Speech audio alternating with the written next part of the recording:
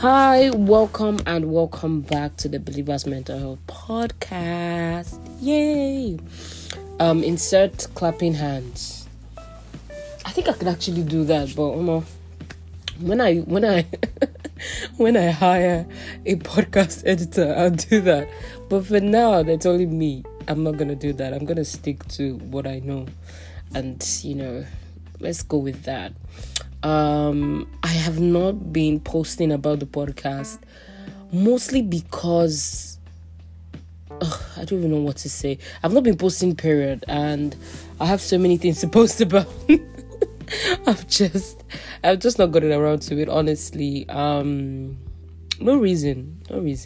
But anyway, this is why I started the podcast, not to post as much on Instagram, because I'm not an Instagram person. I just had to be, I have to be an Instagram person. That's why I'm there, because of the Believers Mental Health, because of the things I want to do with my life, I have to post about it. You have to talk about it. You just have to keep talking. And that is just something I don't really think I'm good at, but it's one of my things. One of the things I plan to do this year is to post more. And I'll do it. But this week, it's not about posting. It's not about anything. This week, I want to talk about setting definitions. Yeah. I was thinking just about how our perspective, or let me use definitions since that's what I'm trying to title this as, was our definitions of some words needs to change. And what do I mean by this? Let me give a backstory to what landed me here. So first of all, it has been a thought that has been building. Do you guys have one of these things where it's you think about something, and then let's say 2 hours later you see something that relates to that, and so you build up on what you've been thinking about, and then after a while you see something that relates to that, and then you build up on what you've been thinking about. That's literally what happened to me with this conversation, or is it a conversation if it's only me talking, or let me say with this monologue or this speech or this podcast or this episode, whatever it is that we're about to have. And so the context is this: I was reading my Bible. I was reading the book of Joshua, and I thought about how Joshua did something, and what he did was basically God instructed him to point his spear, his weapon, spear, towards the people that he was fighting, because the book of Joshua is basically a war or a book about the Israelites fighting to get land, the land that has been promised to them by God. And so they were fighting in one of these instances, and God told Joshua, point your spear towards the opponent. And so Joshua did that, and he held up his spear till they finished fighting. He pointed his spear towards, he held up his spear till they finished fighting, and they won. And immediately my mind, because I love what should I call it now? I love when scripture corroborates each other. I love it. I love to draw parallels. That word is always kicking me. I love to draw parallels. I love to draw what I mean, parallels between one story and another. And so the book of Joshua, or that scenario, made me think about this other guy. I think this episode is going to be a bit long because I'm seeing the time and I'm no, we're not even going anywhere. So this other guy is a king in the book of Second Kings, yeah. And so this king also has an opponent he wants to fight, and he went to meet the prophet Elisha, or I don't know if that's how it's pronounced. Should be pronounced Elisha. He went to meet Elisha, and he told Elisha, these guys are coming, da da da da da. And Elisha said, as inspired by the Holy Ghost, and we are being by God too. Elisha said, strike the ground. And so this guy goes and he strikes the ground, but he strikes the ground only 3 times. And Elisha was like, why did you stop why did you stop striking the ground after the third, strike?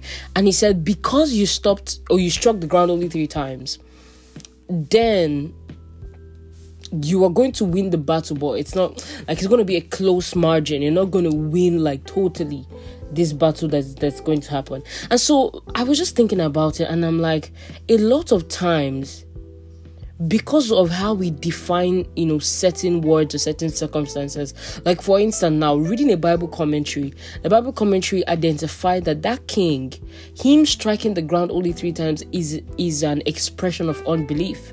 Meanwhile, we have Joshua on the other end, who holds up his spear without being told. He holds up his spear to the end of the fight because he truly believed that the spear was going to give him an advantage. But the king came to Elisha and complaining about opponents coming in, and Elisha is like, strike the ground. If he really believed that striking the ground was going to give him that victory, he would have struck the ground more. And so it got me thinking, and I'm like, you know what? Normal me, I would not necessarily describe that action as unbelief. Like, I would just be like, oh well, he didn't know, oh well, this, just because what I have described or what I have defined, in context with the title of this podcast, what I have defined as unbelief is just like the worst extreme version of it. Like unbelief is like, I hate God, or I don't believe in God anymore, or unbelief would be him not even praying at all. Like, that's extreme. And what I describe as faith is always like Joshua holding his spear, till the end of the fight. And then I also remember Jonathan, because early in the morning I was reading about Jonathan. Early this evening. So, see, it's just the whole thing. So I was reading about Jonathan, and Jonathan also was a man that showed great faith.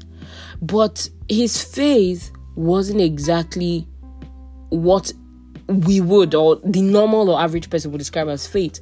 His statement of faith was this: he was faced with an opponent also, like these 2 other guys. His statement of faith was this: maybe God will help us. Perhaps God will help us. But that is such a great statement of faith, even if it doesn't necessarily stand out as a statement of faith. Now, where am I going with all of this? I said all of that to say this. A lot of times, just because we have a picture of what something should be like, or just because we have defined something a certain type of way, we miss out on other scenarios where it could be manifested in another way, basically. And so, for instance, if we go by the picture of Joshua holding his spear to the very end, we'll say that that's a great picture of faith. Now, if we now define that as faith, where we fall less, where we are now getting to a point where Jonathan is saying maybe, where we now become that, or we are at that level, or we're at this level, we now see that, or we will now define our own as having less faith. Meanwhile, both scenarios of holding the spear up because you're sure that spear gives you an advantage because God instructed you to hold the spear up, is great faith. But what about Jonathan saying these words? Perhaps God will help us. Let us go and fight. Maybe God is going to help us. You don't see that as great faith because you haven't defined such a scenario as great faith. Because a lot of times we find ourselves, just living inside a box that was sort of created, based on our definitions of some things. And so I thought about this, and I'm like, that's super important. It's super important to understand that Abraham was called a father of faith, and it wasn't because he was always on 100. It wasn't because he showed up in the way that we would, if we're the one scoring Abraham, if we're the one marking his script, we would not call him a father of faith, because of just how we've defined faith to be, that it's, faith is always been on 100, or faith is like Joshua holding his spear up till the very end because he believed that his spear, was an advantage according to the word of the Lord. We would not think about the fact that Abraham, though he laughed at one point, in God's face, or though he said to the Lord, let Ishmael live before you, in fact, having Ishmael on his own self, and a lot of other things, that we might have felt like was a contradiction to the faith. And so faith then has become something else, more than the stereotypical idea that we have of faith, because we see this many instances of people having great faith, and it's not, what we think. Jesus himself called great faith sort of a woman almost having the same, words as Jonathan did. And she said, even the crumbs from the table, the dogs can still eat of it and benefit from those crumbs. It's kind of giving the same vibe with Jonathan saying, maybe. Is Jonathan saying, perhaps God is going to help us. And Jesus called that kind of faith great. But now we were coming in our own stereotypical view or our definitions that a lot of times unconsciously we are bound to. And so anytime we fall short of that definition, we feel like, oh, I've messed up. Oh, I'm just the worst ever. Oh, I'm not this. Oh, I'm not that. Just because it doesn't feel that, or it doesn't feel like that stereotypical or that, definition that we have boxed certain things into. For instance, consistency. I was going through somebody's Instagram page, and this person is a mental health warrior. She loves to call herself a mental health warrior, and she shows up every time, and I find that so inspiring. And she's been diagnosed with bipolar, and so she put on she's very open about her journey. So she put on a story that, oh, I'm in a depressive phase, sorry, I'm not consistent. And I'm like, what are you talking about? You are consistent though.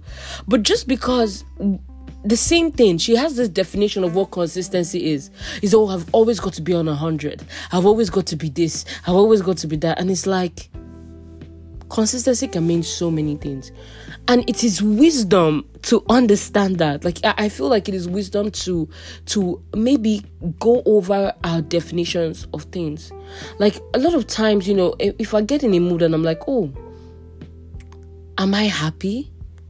I have to ask myself, what do I mean by that? Like, I feel like that's an important question. What do you mean? Ask yourself that question. What does success mean to me? What does consistency mean to me? Taking in account of every factor. Going back to the person I said I saw an Instagram story, taking in the account of the fact that you've been diagnosed with bipolar, you're receiving treatment of bipolar, you're showing up every day, you're telling your story. Not showing up every day. Sorry, you're not showing up every day, yes. But the fact that you're telling your story in this great way, the fact that if I go to your page, I'm seeing all of this really impactful, inspiring things that you're doing, I feel like that's consistency. Like, who said that when it comes to our personal life and in different ways that certain words are manifested, like faith or like consistency or strength or this or that, it has to look a certain way, right? Because we're all different, and if we never take into account in many ways, in the many ways that we're different, if we never take into account all of those things, it's like we would always try to be somebody that we are already,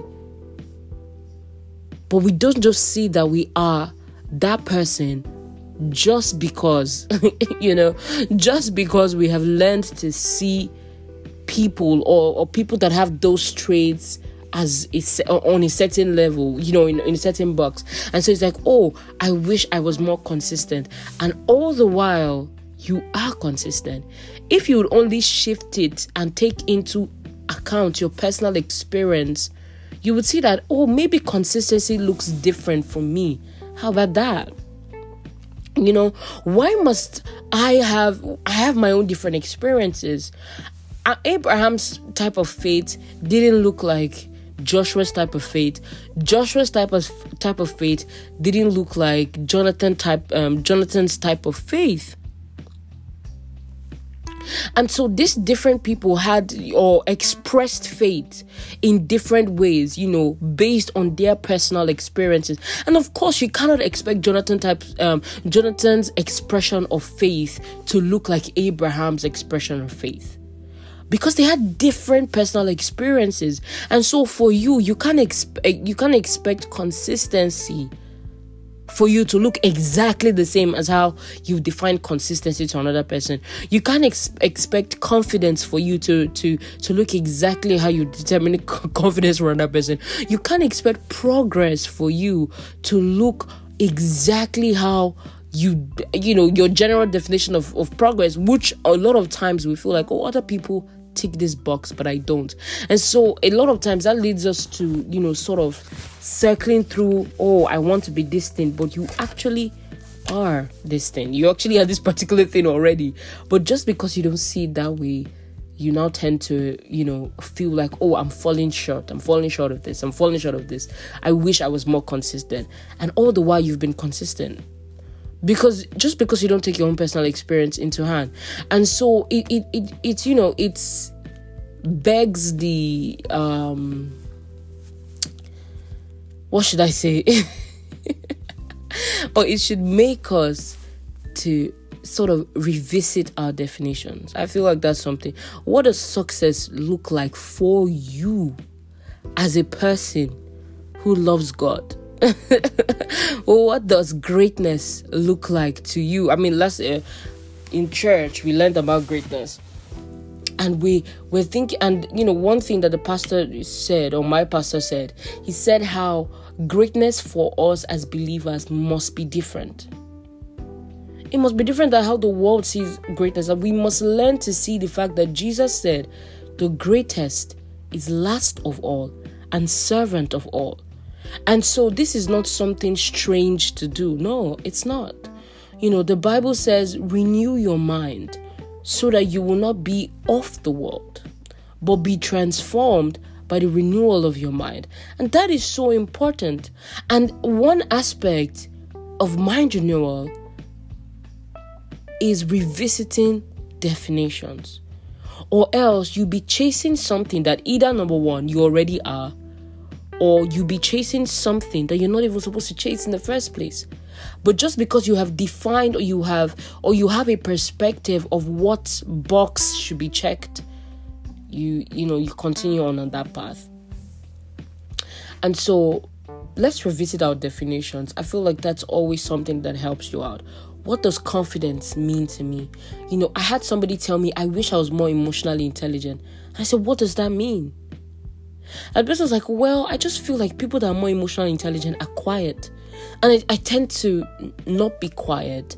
And, you know, people are always like, oh, you're talking too much, you know, or you talk too much, or something like that. And I'm like, no. And even if the people you know that are emotionally intelligent are quiet, what does emotional intelligence look like to you who is talkative?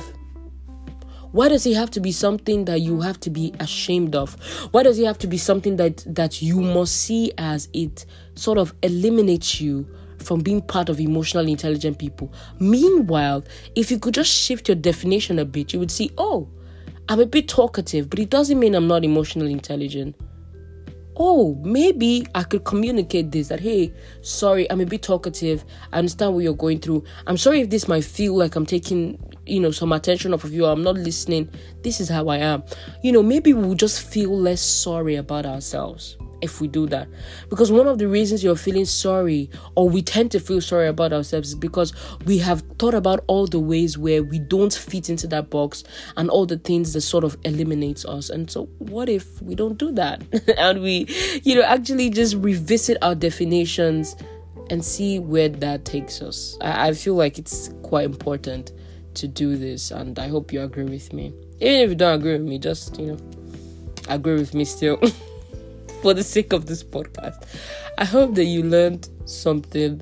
You know, I try to be as efficient in communicating all the jumbled up thoughts in my head, and I hope that it was a bit unscrambled for you to benefit from. Thank you, and see you next week.